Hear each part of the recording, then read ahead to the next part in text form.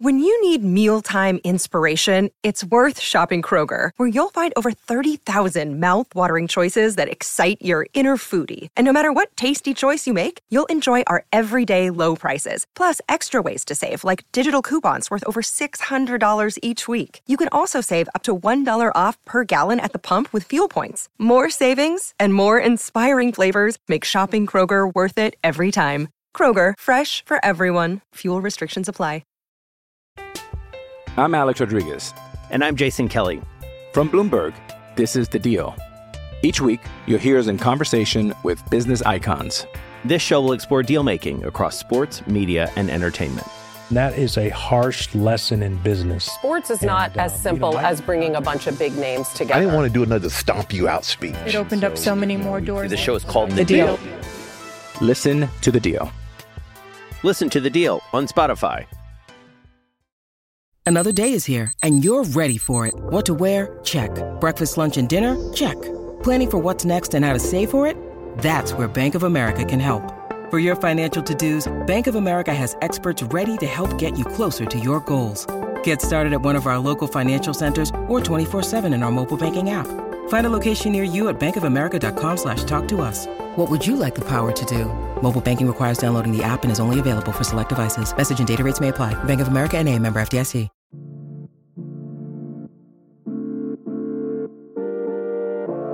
All right, guys, the next round of my interviews with the Iowa State football coaching staff. This is a really fun one. Really enjoyed getting to spend some time with Taylor Mouser, the tight ends coach at Iowa State. He has a fascinating upbringing in the sport of college football and really just shows you how persistence and hard work pays off in any profession, but specifically in this one. And he's got a great story, and we're going to tell it to you in today's podcast. Taylor comes from the state of Arizona. He was with Campbell at Toledo, but at such a young age, and literally was fetching coffee for people until now he's the tight ends coach. He just coached Charlie Fuller. How cool is that? It's a great story. He's one of the integral recruiters on Matt Campbell's coaching staff at Iowa State, and he's a really fun guy. He's a really entertaining guy, and I think you guys are really going to enjoy getting to know him. Here's my interview with Iowa State tight ends coach Taylor Mouser. Enjoy. Spring football starts today at Iowa State. We'll have a lot of coverage coming up, but we don't really get into too much of that here. We will look at the tight end group coming up this spring and next fall, but this is a great story. I think you guys will really like it. Here's Taylor. All right, Coach. Well, first of all, I know on the surface stuff about you that I've heard. I've heard legends, but I haven't really. Yeah, sure. I just haven't got to know you that well over the years, and I thought that this would be great for the fans. So, how old are you?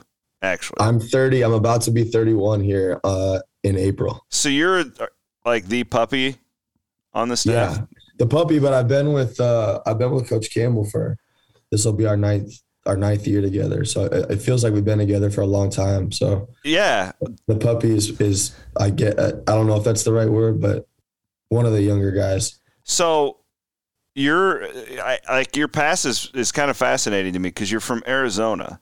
Yep. And then you end up at Toledo in 2015. 14. That 2014 season. 14 season. And you were just a GA? Is that it? Yeah. Yeah. Okay. I went to Toledo as an intern, stuffing shelves kind of guy in 2014. That was why I went there and then became a GA for the season. So how did you end up at Toledo, of all places? A guy from So Arizona. I was born in Toledo. Oh, okay. Yeah, I was born in Toledo. My dad ran the minor league hockey team in Toledo, Ohio. And we moved to Arizona when I was in 6th grade, and I went and I played Division II football in Colorado. Okay. And knew I wanted to coach football and reached out to everybody I knew. If they knew somebody, I knew somebody. Knew a couple people that worked at Toledo. Didn't really know football, but I got some emails of some people. And at the time, I was literally just reaching out to everybody, telling them I'd come work for free. I'd do whatever. I wanted to get in Division I football. And if you play D2 football I did, I had a good career there. Not that it really mattered I thought it did, but I didn't have any connections to get to the FCS or the Division I level. So I was reaching out to all these schools, telling them I would come work for free and do whatever they needed me to do. And Toledo was literally the only school that messaged me back. They emailed me back and told me I could come and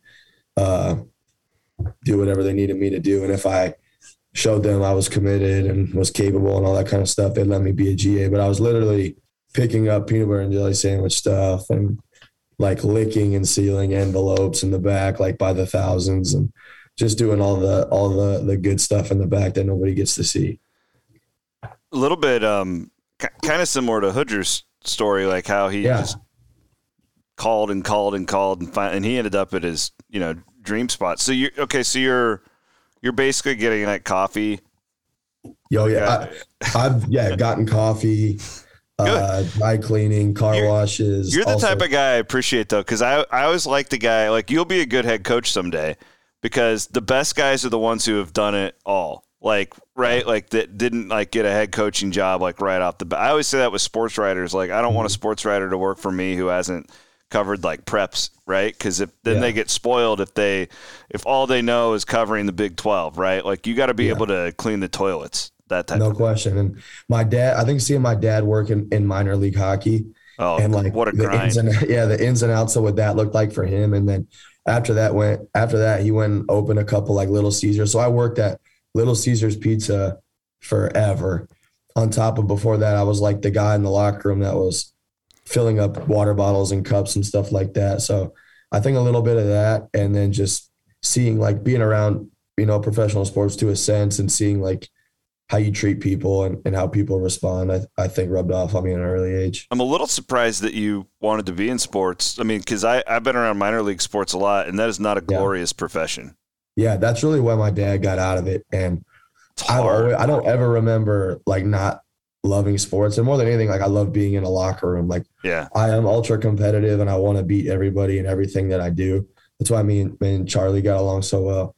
But I love like the camaraderie of being on a team and being in a locker room and being around people and working towards a common goal and making fun of people for, just being in the locker room and giving people a hard time and getting made fun of and all that stuff. Just that's like my favorite thing ever, being on a team. Were you like when your dad growing up, were you around the team? Yeah. A lot. I worked like all the games, like all the hockey games. It was the Utah Grizzlies. They're in Salt Lake City. It was in the IHL, AHL at the time. And I would go, and in between periods, I would fill up all the water bottles.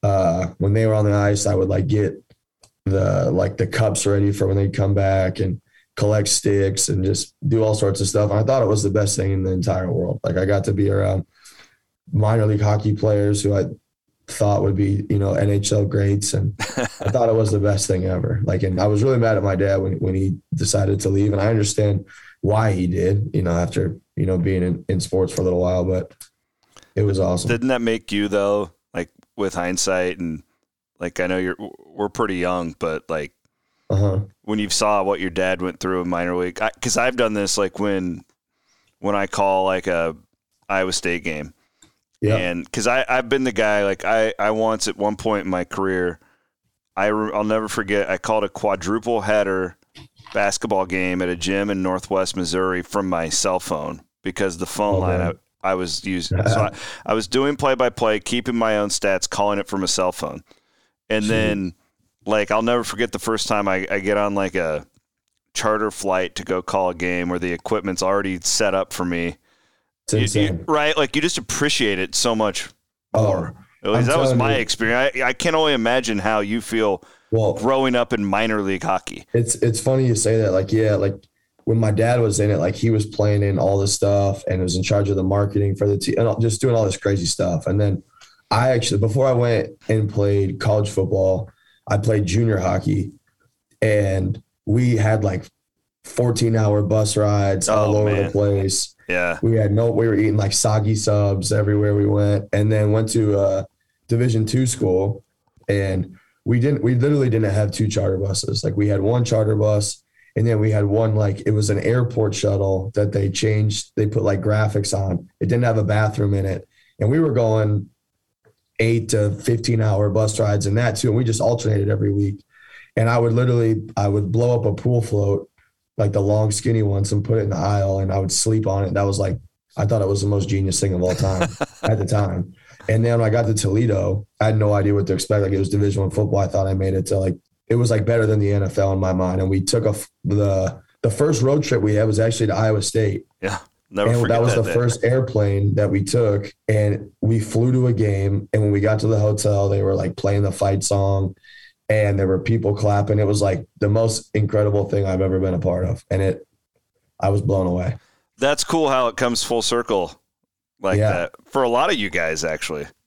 It really is. And we stayed in Ankeny, which was where the hotel was. I live in Ankeny now, right down the street from the hotel. So, I mean, it's crazy that happened. And now, you know, however many years later, we're back here and we've been here this long. It's awesome. Yeah. Wow. It doesn't seem like it was that long ago. But, no, it doesn't. And the whole thing is just, it's such a small world deal too. Cause when you guys beat us, in Toledo that year, it was kind of like, man, well, I never thought that all of you guys would be here. Like I didn't think about that, but it kind of felt like that might've been the final like nail. You didn't know. Mm-hmm. It was still early. And then, and then now all you guys are here. So how did you go from fetching coffee and licking envelopes to being taken seriously as a football guy? Yeah, I think just like everything that I was like the tasks I was able to give, since Coach Campbell was like the only coach that gave me a shot to like go and like be a part of his football team. Like I was so grateful and fortunate for like every task that guy gave me, like even if it was picking him up lunch, like, but I like just showed up early and on time every day and did all the tasks and like just earned the trust of the people in the building. And I was like good to people and was a guy that had a big personality that people like genuinely like to be around. Like at least in football, like we spend a gazillion hours a week here. So, you know, it helps to be around people you like. And I like to think I did a good job with the stuff they asked me to do. And then I was a GA and I worked with an incredible coach named Derek Sage, he's the offensive coordinator at Nevada now. He was the tight end coach at UCLA. And I love the Wolfpack. They're one of my favorite West Coast teams. Yeah, they're awesome. And Reno's awesome. And the guy, Derek Sage, is incredible and kind of laid the foundation for me he was the receivers coach and I was the receivers GA. Okay. And like learned a lot from him. And like the receivers were like the last position group I wanted to, you know, work with. And then when it happened, I can't imagine, like after working with them, they became like my favorite kids on the team and just everything that the position entails. Like there's so much in it and there's so much that goes into every route and every concept. Like I became infatuated with like that position and just like studied it and lived and breathed it for a while and like just tried to break it down. Cause everyone here or at Toledo was like not everybody, but like Campbell and Manning and Myers, all these, they're like O-line guys. And I always like was listening to what they had to say and trying to correlate what they did with the receiver game and how to, you know, integrate a lot of the fundamentals and stuff and trying new things. And I would literally just experiment the things that I was like wondering and trying and talking to like on the guys, and it worked. Or they liked it. Yeah. And I think was able to earn the trust of the players that way. And I wasn't married. I didn't have any kids. I was like literally accessible to the players 24/7 and could shoot jugs balls to them whenever they needed me to and watch film and stuff. And just got a good relationship there. I would think that is a benefit, nothing against wives and kids. Yeah. I have some. They're great. I do know like younger in my career, like when you're trying to work up in sports writing, like it's a benefit to just be that guy who can be accessible, be ready at 9:00 if a recruit calls, right? And you're trying to get a story with a guy, right? Like, and that was that. I never thought about that, but like that is a big deal when you're at that stage of your career to not be tied down. No, absolutely. The freedom that you can have to be able to drop anything at any given moment and go pick somebody up from the airport or take somebody to wherever, watch film or just anything, take someone to class. So you get the call, Matt takes the Iowa State job. Yeah. How long was it until you were here? Were you one of the guys like on the plane that I've heard about? I wasn't. I was one of the – so that happened. And Coach Campbell called me like that Sunday morning and kind of told me what was going on. And then we had like staff meetings at Toledo, and then like half the staff left. And I gave me and Coach Myers were GAs at Toledo at the time, our line coach. Mm-hmm. And we gave rides to the airport to the coaches and didn't really know like what was going to go on. Like Coach Haycock had been named the interim head coach at the time for the days leading up to when they ultimately named Coach Candle, who was here for a couple of days at Iowa State. Yeah, because he was on the plane here, right? Yeah, he was on the plane. Yeah. We dropped him off. Yeah. And then he came back as a head coach. So me and Jeff and some of the other coaches were like just there trying to keep the wheels on for the players that were there because we had a really good football team. Yeah. And Coach Campbell told us like he wanted us to stay and help send the seniors out right. And really all we wanted to do at the time was just get to Iowa State and help Coach Campbell. Like we wanted to make sure that we, had a spot there and would be there, but we ended up staying there through the bowl game. And it's one of my all-time favorite games that we got to coach. Like I got to be the tight ends coach that week. Jeff got to be the O-line coach. And we only had like 5 or 6 coaches on the staff. And we had all these GAs that were like thrust into these roles. And we were going up against Temple and Matt Rule, who was the head coach at the time. And they had a top 25 football team. And we went in and beat them in the Boca Bowl without, most of our staff and got a win and then came. That's a story I need to like dig deep on. And I need to do like a oral history of the Boca Bowl with all of you guys with Haycock as the head coach. I think it'd be awesome. I think it'd be really interesting for Iowa State fans to just see how that has come. Oh my gosh. That time from when Campbell left Iowa State until that Boca Bowl was like some of like the craziest. What were you, like 25? I was 23. I was 24. That's insane. It was insane. It was crazy just because like Coach Campbell is literally the best. Like he's incredible. Like there's nobody better than he is. And when we didn't have him, like, I don't think any of us really knew what to expect. And Coach Haycock obviously is an incredible coach and has been a head coach before. But there's like a little bit there was, at least for me, like some self-doubt. Like we didn't have Coach Manning. We didn't have Coach Campbell. We didn't have all these guys. And I tell all you guys during these interviews, I'm a big fan of all of you. Haycock's my guy. Nobody's going to surpass Haycock. That's my guy. Yeah, he's awesome. He's number one for me. Like he's my you're probably not like a Cleveland guy, right? I'm not a Cleveland guy. I'm actually a Detroit guy. I like the Lions, the Red Wings. Yeah, I'm the complete opposite. I'm like a diehard Detroit sports fan. Haycock's at the top of my coaching man crush tree. I think he's the all-time best. He's awesome. Him and his family they're great. And Coach Haycock and I actually got to Toledo the same year. Myself, Coach Haycock, and Coach Vite all got to Toledo the spring of 2014. So we've had a lot of good stories and a lot of good times together. So here's what I think is so fascinating about you, and I don't think that probably most fans really grasp this. I'm a recruiting junkie. I used to be more than I am now. But like all of a sudden, 2017-ish, Iowa State's recruiting the state of Arizona, and I'm like, what? What's going on here? And I've told this story before, but I was doing one of these with Matt. It was like a Saturday of a home basketball game, and you guys had a bunch of juniors in or something. And this is back when signing day was just exclusively in February. Yep. And he was just raving about this kid from Arizona that one of his staffers had discovered named Brock Purdy, who he was obsessed with. Crazy. Walk me through that. Cause again, like you're, 26 years old, whatever. Yeah. You're the assistant director of scouting. How does this Arizona pipeline develop at Iowa State? Yeah. So I was always trying to get Coach Campbell to recruit Arizona, even at Toledo. And he just like, whatever, we're not recruiting Arizona. And then we got here.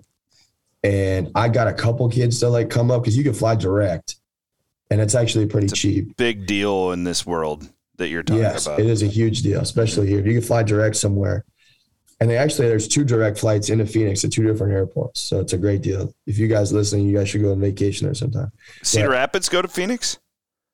You're Des Moines, just Des Moines. Okay. Mesa Gateway, which is on the south side of Phoenix. Two in also Phoenix. Mesa Gateway, which is on the north side. All right. So you could get 2 direct flights there, depending on the dates. But so we had a couple guys come up, and then I was handling the offensive side of recruiting at the time.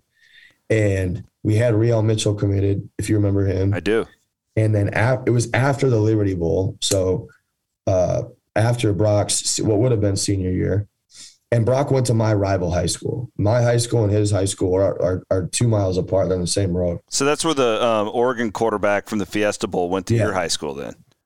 Yeah. So my high school, the Oregon's quarterback's high school, and Brock's like make up a triangle. There's okay. The 3 of them are within 5 miles of each other. Okay.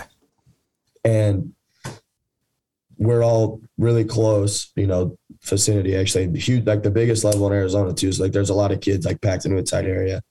And I knew Brock's coach, Coach Jones, who's an awesome guy. And he was always like sending me Brock stuff, like telling me about Brock, like how good he was. And literally like we had Riel committed and we weren't going to take another quarterback. And there was only one name like on the board, like on our room, we have like the recruiting names and stuff on there. Mm-hmm. There was one tag and it was Brock Purdy's name on there. And like nobody, I don't think really paid attention to it. And then after that Liberty Bowl, Campbell came in, so like we need to take another quarterback. Like, who do you got? And I put on Brock, and he loved Brock, like loved him. And we got on the phone that night, offered him, and we're on a plane, that next weekend to meet Coach Manning and Coach Campbell to go see him. Yeah, Matt, like it was love at first sight. It was love at first sight, and it's still love. Like that's one of his all-time favorite people in the entire world.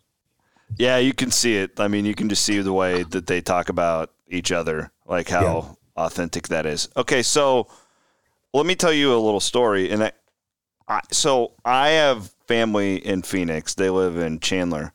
That's where I'm from, Chandler. That's where me and we're all from. Tyler. Okay.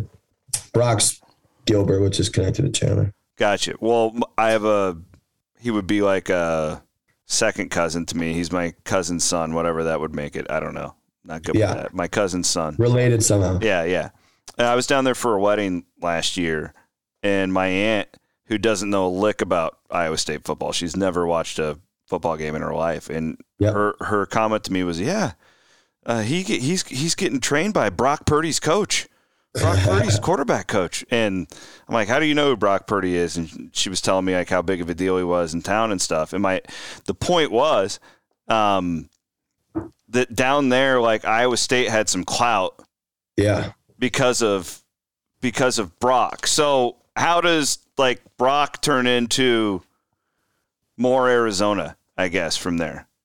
Yeah. Like the interesting thing about like as big as Phoenix is, it doesn't feel that way, I guess. Like everybody's so intertwined with each other there with like the football, especially like where Brock's from and I'm from, like that Southeast Valley is where like the best football in the Phoenix and really the whole state is from there. Like Hamilton, Tyler Shook, the Oregon quarterback school, went on a tear.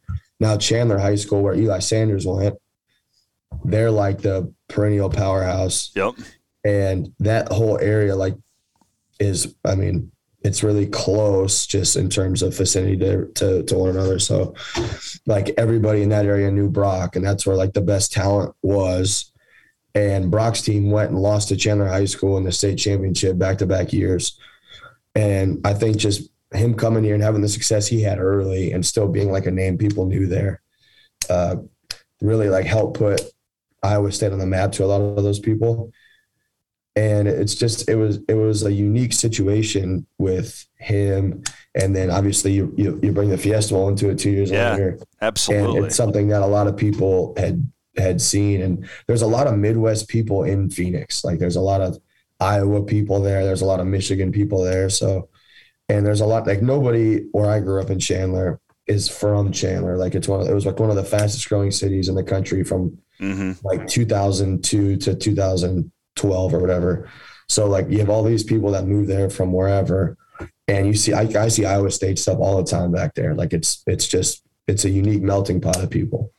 Yeah. It's been fun to watch that. The Fiesta Bowl, I was going to ask you about that. I mean, I still like, Like I still have to pinch myself that Iowa State won the Fiesta Bowl, but I'm also like still pissed that people couldn't go. Like it just no question. It was really weird, especially because we were fortunate enough for most of the season to be able to have fans in our home or away games, and even that Big 12 championship game was pretty packed. Yeah. So to go there, and I was lucky. I was able to get and you had to sit in pairs of twos. I was able to get 8 tickets for my family to go. Yeah. And they were able to see it, but it was still really eerie almost, especially, with the flow of the game, because if we had Cyclone Nation there with the bounces that we were getting, it would have been bananas. That had to be cool for you though to win that game. Yeah, it was it's my all-time favorite sports accomplishment, whatever you want to call it. It was an incredible day. The Fiesta Bowl did that. I mean, I for me, because I grew up in Western Iowa, we watched Nebraska all the time. Yeah, they were winning titles in the 90s. The Orange Bowl always seemed like the biggest bowl game because that was who Nebraska would was the Fiesta Bowl your game? It was it was the biggest, and I was a hockey guy that moved to Arizona, so I didn't even follow football, but the Fiesta Bowl was there. And the first year that I lived in Arizona was Ohio State versus Miami, that pass interference game. And that was the biggest game. That's all anybody talked about for a year. Then I think the year after that. That was the Willis McGahee game, right? Where he broke his leg. Blew his knee out. Yeah. That was that game. And it was Sun Devil Stadium. It was only 20 minutes from my house. So I was there's a million people at this game. Everybody's talking about it, the Fiesta Bowl. That's the game. And then the year after that, I think, was when Darren Sproles and K-State went to it. And that was the first year that we went to there used to be a parade, a Fiesta Bowl parade. It was on Mill Avenue in Tempe, and it was insane. So after that, I bet you I'd been to 4 or 5 Fiesta Bowls too. I went to the cool Oklahoma, West Virginia one, the Owen Schmidt one where he had the long run. Yep. Where they beat Oklahoma. I was at that game. I was at the national championship when Cam Newton beat Oregon. I was at that game. I was at that stadium in the stands. I won tickets to that game in a raffle, a random nice. Raffle. We don't talk about that one around here because that was Chiswick. He's not a big. We're not big Chiswick people here. Exactly right. Yeah, we don't have to talk about that. But I was at the game, so I had memories and this thought of what the game was, and it was to come back there and do that. It was with Brock, the Arizona story piece. It was a dream come true. Hey, it's Kaylee Cuoco for Priceline. Ready to go to your happy place for a happy price? Well, why didn't you say so? Just download the Priceline app right now and save up to 60% on hotels. So whether it's Cousin Kevin's Kazoo Concert in Kansas City, go Kevin, or Becky's Bachelorette Bash in Bermuda, you never have to miss a trip ever again. So download the Priceline app today. Your savings are waiting.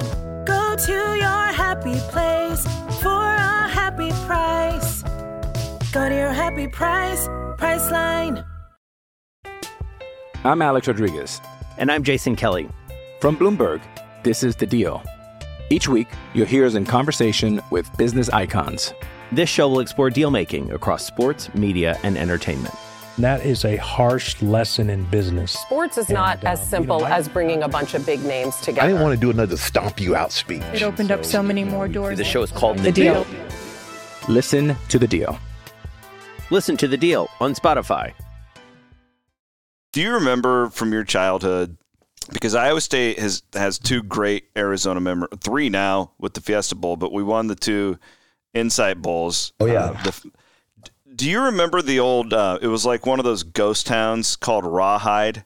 Oh, absolutely. And they did the fake gun shot, the fake gun fights. Okay. Yeah. So I don't know if you know this story, but I think this happened twice, but I know it happened once because I was there to witness it in 2009, where Iowa State hadn't been to a bowl game in a really long time, 5 years or something like that. Yeah, 2005 was the Houston Bowl, and then 2009, it took a while. And they had a giant pep rally out at that Rawhide ghost town. Yeah. And Cowboy town. Something like 30,000 Iowa State fans show up at this place. and Crazy. drank the place out of beer. Drank it absolutely dry. Like you could not find a drop of alcohol anywhere. And that's a big joint. Like I think it closed down. Absolutely.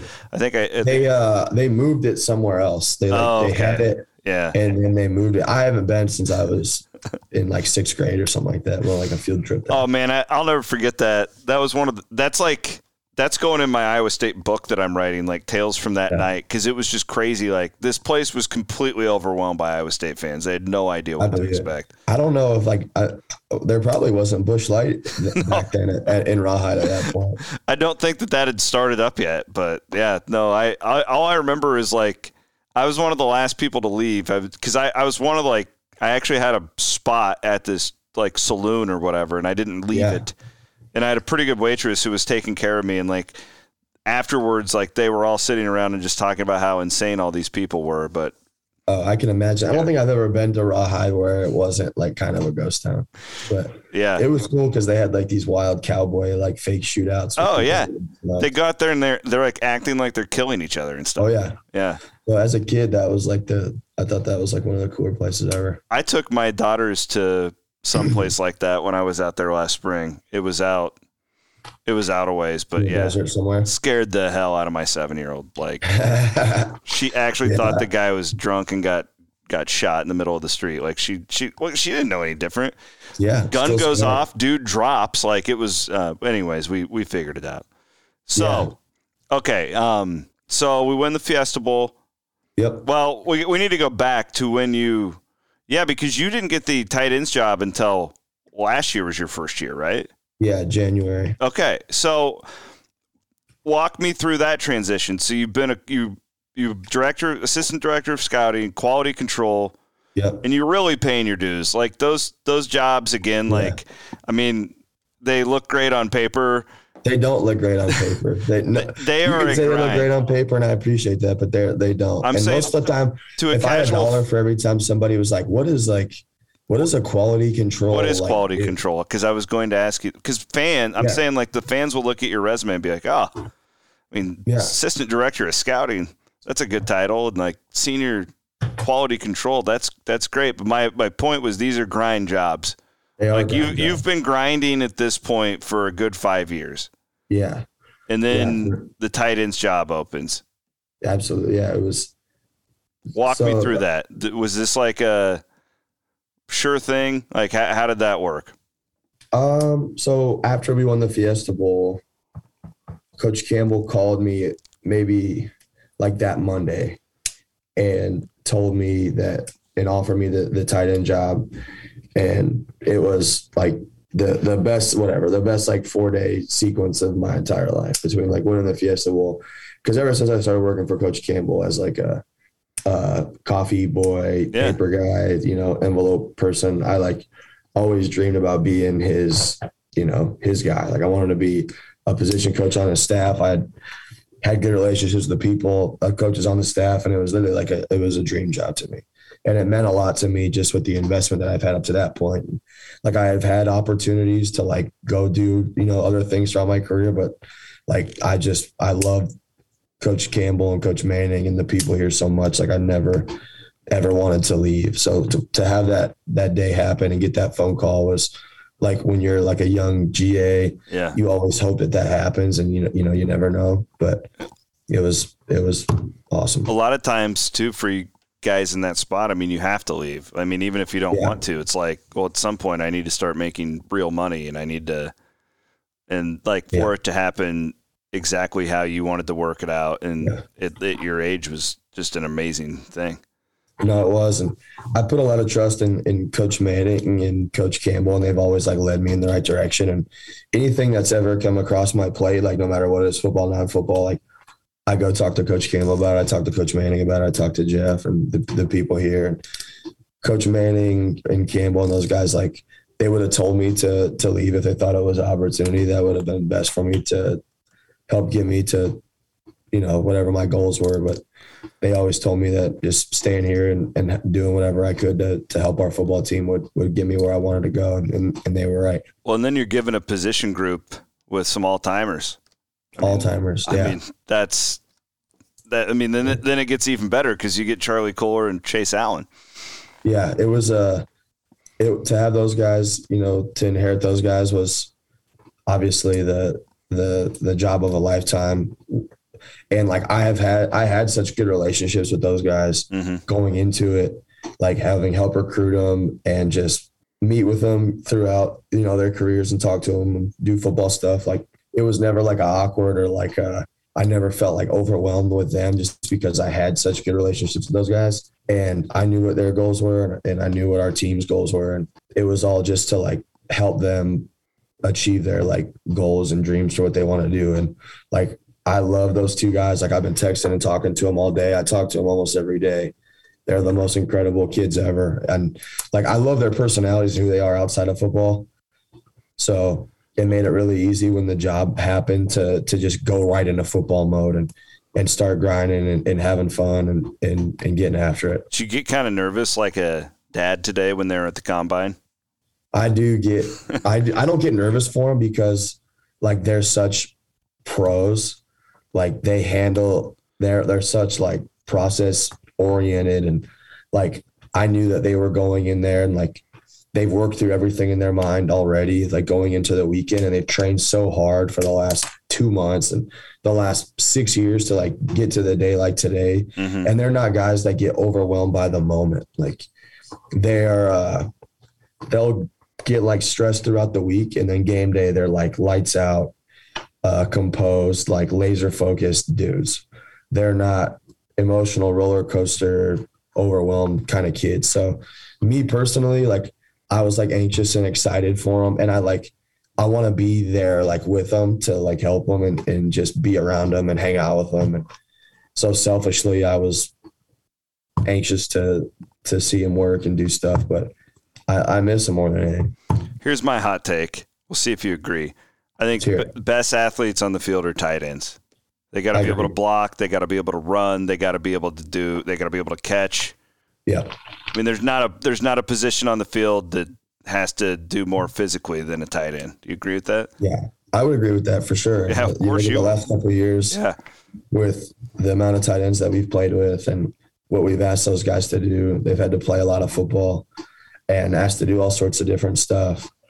And yeah, with the run game piece of it, with what we had with Brees and, you know, wanting to be a run first football team, to have those guys be able to go flex out and do stuff. But they're guys that they're the most unselfish people I've ever met, and they've done anything that the team and Campbell and Tom asked them to do. But I agree with you. I like where you're at with the tight end talk there. Tight ends and D ends. I've always said that, but okay. Yeah. So you're in so spring football starts this week, and a totally different year for you as a position coach compared to a year ago. I always said last year spring football was the most boring spring football I've ever covered because we knew everything. Like it's like, you know, what are you going to ask about? Like a fourth string? No, like I knew the whole two deep, right? Like this year, like when I look at, and most fans, when they look at the group of tight ends, we know Jared Russ, like, because we've seen him a lot. Jared Russ, that's right. But the rest of these guys, like, I mean, we don't know much about because we haven't seen them on the field that much. We've heard about Easton Dean, comes in as a quarterback, transforms into a tight end. Great looking kid, 6'6", 255. Hanukkah, 6'6", 245. Heard a lot of good things about him. Same Tyler Moore from Johnson, but we've never seen any of them. So like how is the position coach? Is this thing just completely wide open going into the spring? Yeah, it's completely wide open, and like all those guys that you're talking about are like so hungry and so eager to like go out and compete and get the reps. And like it's at the same time, it's like a really, really close group also. Like they all hang out with each other and they're like good friends and they do everything with each other.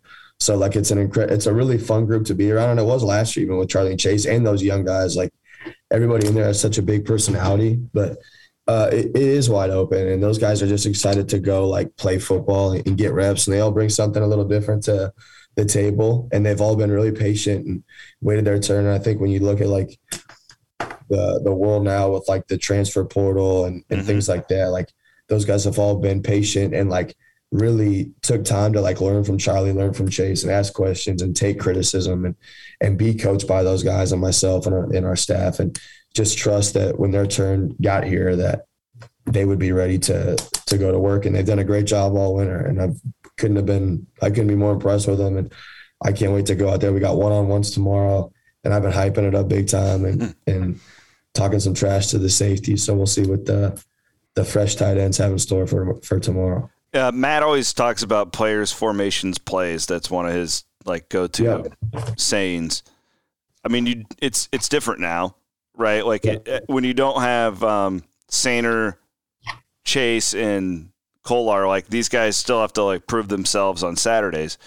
Will there be as much asked of the tight end group or to start the season, or will that be a process you think to get these guys some reps, right? I don't even know exactly what I'm asking, Coach. I know what you mean. But will they be as involved in the offense as maybe we've seen, or will that take a while to work that in? Yeah, I think the players formations plays thing's always been our deal. And when we got here, we didn't have any tight ends, so we didn't play with any. And what Sainer and Sean Buckner and Charlie and Chase did, they became the most trusted people, some of the most trusted people on the team. And the talent in the tight end room is certainly there to play in 12 and 13 sets right now. Mm-hmm. But I think our group, we have to earn the trust from the head coach and offensive coordinator that we can go out there and be guys that can do a lot of the same stuff. And it's naive to think that we could just hop in and do some of that stuff. I feel confident that we can, but consistently with Easton and Deshaun and Tyler and Russ and Steve O'Klotz's, we got to go out there and be consistent every day and put together good days and be able to block people like Will McDonald. Yeah. And be able to move really athletic DNs, because the Big 12 coming back, there's some really good DNs in this conference, and we got to be able to move them in the run game first and be physical, and then be able to bring back-to-back days of pass game consistency there too, to earn trust from Hunter Dekkers and the quarterbacks. So that's where it starts, though, is the blocking. That's for me, it does. Yeah. Okay. Yeah, and these guys, I can tell you, we have few people on the team that I think are tougher than the tight ends that we have in that room right now between Jared Russ and Easton and Deshaun and Tyler. Those guys are gritty dudes, and they'll throw it in there. And Easton's a really interesting prospect to me. I mean, you come in as a quarterback. I always said he has the best name, Easton Dean. That's a great name. It is a good name. It's a strong name. It's like a country artist. I like it. He when you hear him talk, he talks like a country artist too. I feel like he kind of looks at himself that way a little bit. I have to get him on the podcast and talk to him sometime about you should, yeah. He's the wears Carhartt every day from Kansas, nice. And boots. Yeah, so my kind of guy. He comes in as a quarterback, and then boom, he's a tight end. And then You're right though. That to me, Easton Dean seems like a guy who not should have transferred, but in this world that we live in, that guy left. Yeah. And he's still here. That's no question. That says a lot. It does. And that guy, like I said earlier, he really did soak up what Charlie and Chase did and what he's been able to do in the off season at this point with the winter workouts and the weight room and nutrition stuff. He's a guy that I feel really confident about. And from an athleticism standpoint and a flexibility standpoint and a route standpoint, I think he could do it all. And like I said, he just has to go out and earn the trust of the team and the coaches and become a guy Hunter Dekkers can trust. But we gotta move people in the run game, and I think he's ready to do that. And same with Deshaun. All right, so I've always felt like Chase Allen to me, because next to Charlie, right, who got all these touchdowns and receptions, and I always thought Chase was just underrated in general. Only in the sense that I felt like he's the guy who probably is doing a ton behind the scenes and blocking wise and schematically that most just casual fans either cannot pick up on, right? Because they're not at practice, they're not in the room with you guys, and they're just not watching blocking. I always say, I'm not going to sit here and talk about the offensive line because I have no idea what they're supposed to do, and I feel like I'm a pretty educated football fan until I sat in and literally watched film with Campbell and all those guys one time, and I was like, okay, I don't even know. This is completely a different world for me. In that sense, is Chase Allen is he one of the most underrated guys of the Campbell era here? 100%. The most, if not. I mean, That was Absolutely. I wanted to say that, but I didn't want to go that far because I didn't want to leave anybody out. I can't say enough good things about Chase Allen and like what that kid means to me and what that kid did for our football team. And he played more snaps than Charlie did like this last season. Like he did absolutely everything. He made big catches. He hurdled people like in the blocking game, like in the run game, like that guy killed people. Like he was an absolute beast in the run game. Like with the edges he was able to set for us. Like I was with where he was at last year to this year, and he was a good blocker last year, but that kid really came on and moved people, and he's a different guy right now. And I think like with where he's at in the route piece of it too, and with what he did at the combine tonight, like that guy can track footballs. He's long, he's rangy, like he's super athletic, he's loose, he's flexible, and he's the most unselfish kid I've ever met. Like he never complained one time. Never wanted a ball. Like if he had to block so that we could throw the ball to Charlie to score a touchdown, he honestly believed that was the best thing for our football team and would die to make it happen. And like went to did anything and everything to help us win a football game, to help us get an inch. Like that guy would do it. Feel like he's going to have a nice pro career, don't you? I think he will too. Like he's great on special teams. Yeah. He soaks up everything. Like he could come back here and coach every position on our offense. Like he could drop all 11 people versus every defense. He's a true coach's kid. Like, we know about his dad and what he did. And Chase Allen, like with his personality he's a guy like you miss having around, like just lights up a room everywhere he goes, composed. Phenomenal hair too. I mean, great lettuce. Yeah. It's just incredible. He looked great out there. I don't know if you saw him tonight. Like he got a trim. You know what? I have it all. Right. There only a few sickos like me DVR the combine, but I had a crazy day, but I didn't get to watch it live. But I saw the numbers and everything looked good. Though, so I'm excited. I have I almost said TiVo. I don't even know if that's a phrase anymore. Man, I have it recorded back home. I'm excited to go watch it. All right. Last couple things for you. So I like to do a little research on you guys before you come on. Yep. What's the craziest thing that Tyson made you do when you were a volunteer at Toledo? That's a great question. I do. Listen, I am a professional journalist. Okay, I'm not going to come into these things not prepared. So yeah, no, that's good. There's a lot. So that's for their listeners. That's Tyson Veit, who was on the podcast, I don't know, 3-4 weeks ago. The linebackers coach, just so people can put the two together. So the craziest / worst thing that I had to do, probably, we used to do this like most teams like a 7-on-7 camp. Yeah. And he made me take like this equipment van and go to the different coaches' houses around Toledo and pick up their grills like from their backyard. So I had to go with like this, and it was like this shady van. It was like rusted out. So I was just driving this big van around, and I was wheeling these barbecues out from the backyards of like our coaches. And like, I scared some of the kids at the death because they just thought somebody was stealing their barbecue up their patios. So I was getting these grills. Yeah. And you're like 22 at the time, probably haven't shaved. Yeah. I was only 22. Yeah. And I was literally like just driving around, filling the back of this van. I bet you I had 7 grills in the back of this van, and brought them to the 7-on-7 so that we could cook like cheeseburgers and hot dogs for people at the 7-on-7 camp. That was man, we need to get you guys like the pork sponsorship or something like that. I know we didn't have that at Toledo. We just had like frozen burger patties that we cooked under the stadium. It was a bad deal. So did you have to take the grills back too? Oh yeah, man. Loaded them back up, cleaned them up, put them back in this van, and drove around. I bet you I drove around for 2.5 hours just picking up different grills and dropping grills off. Props to you. Yeah, man. Whatever it takes. But Coach Veit definitely gave me a fair share of he's the best.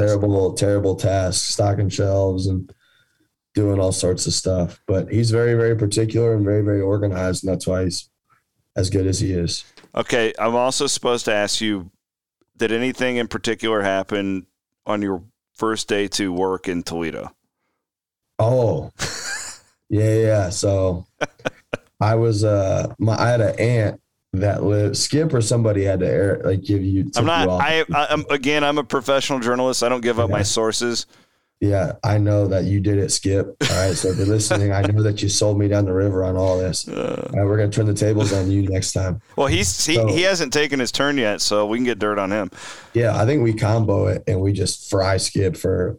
We could do an hour. What do you call it? Like when comedy's the roast? Let's do a Skip that's roast. A good idea. Roast. Do it on Twitch. That's a good idea. I got a lot of material. Be good for recruiting to see all you guys up there doing your stand-up comedy. That's good. I think I'd have a good routine. But that first day at Toledo, I had an aunt that lived like an hour north in Michigan, in Adrian, Michigan. And she let me borrow her car to drive back and forth to Toledo. It was the very first day. I graduated from school, went back to Arizona for 2 months, and then was going to Toledo for the the middle of spring or winter workouts. Sure enough, it's like the blizzard of the century in Michigan. I've never seen anything like this. It was like a winter wonderland. It was terrible. So I'm driving out, it's like an hour. I get on the highway. Sure enough, like the car loses control, like donuts, fishtailing the whole deal, like put the car in a ditch the first day. So there's no chance I'm going to be on time. I'm sitting in the car scared to death, like heart racing 1,000 miles an hour. This truck pulls up to help pull me out. They try to pull me out and pull themselves into this ditch.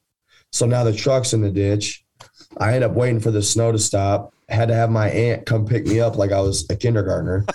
And then she brought me to work. I was like 4 hours late to work my first day. How were they? Were they receptive? Well, the good thing is like nobody knew who I was. Like I could have been the guy, the Jimmy John sandwich guy for all anybody knew. Like I was just like a guy there. And I bet you nobody knew who I was at Toledo for like 3 months until eventually someone's like, man, I see you around here a lot. Do you work here? Who did you answer to? I worked for like Skip. I was getting food for the players lounge and stocking vending machines, and Tyson. I was doing recruiting stuff. So I'd get like the recruiting boxes for people to go on the road, and I would get our mailers. Yeah. And I was in charge of sending the mailers out every week. So I'd tri-fold, like when you fold a piece of paper 3 times. We didn't have like the nice big envelopes. So I had to fold them, stuff them, and then I would seal them. And the only way to seal them outside of licking, I'm like, unless you want like a Seinfeld situation where you die from licking envelopes. I got a cereal or a big like punch bowl, and I filled it with water. And I would dip my thumbs in it. Oh, wow. And I would run it across the top of the envelope and then seal it. So it was literally just by the thousands. Thumbs, swipe, seal, get it out of there. So Tyson and Skip. Imagine answering to Tyson, Coach Wright, and Skip for 6 months. Showing up to work 4 hours late on your my aunt had to bring me here. Yeah, it was so embarrassing. And I put the car in a ditch, so I felt like an idiot every way you can spin it. Well, we're glad you're here now.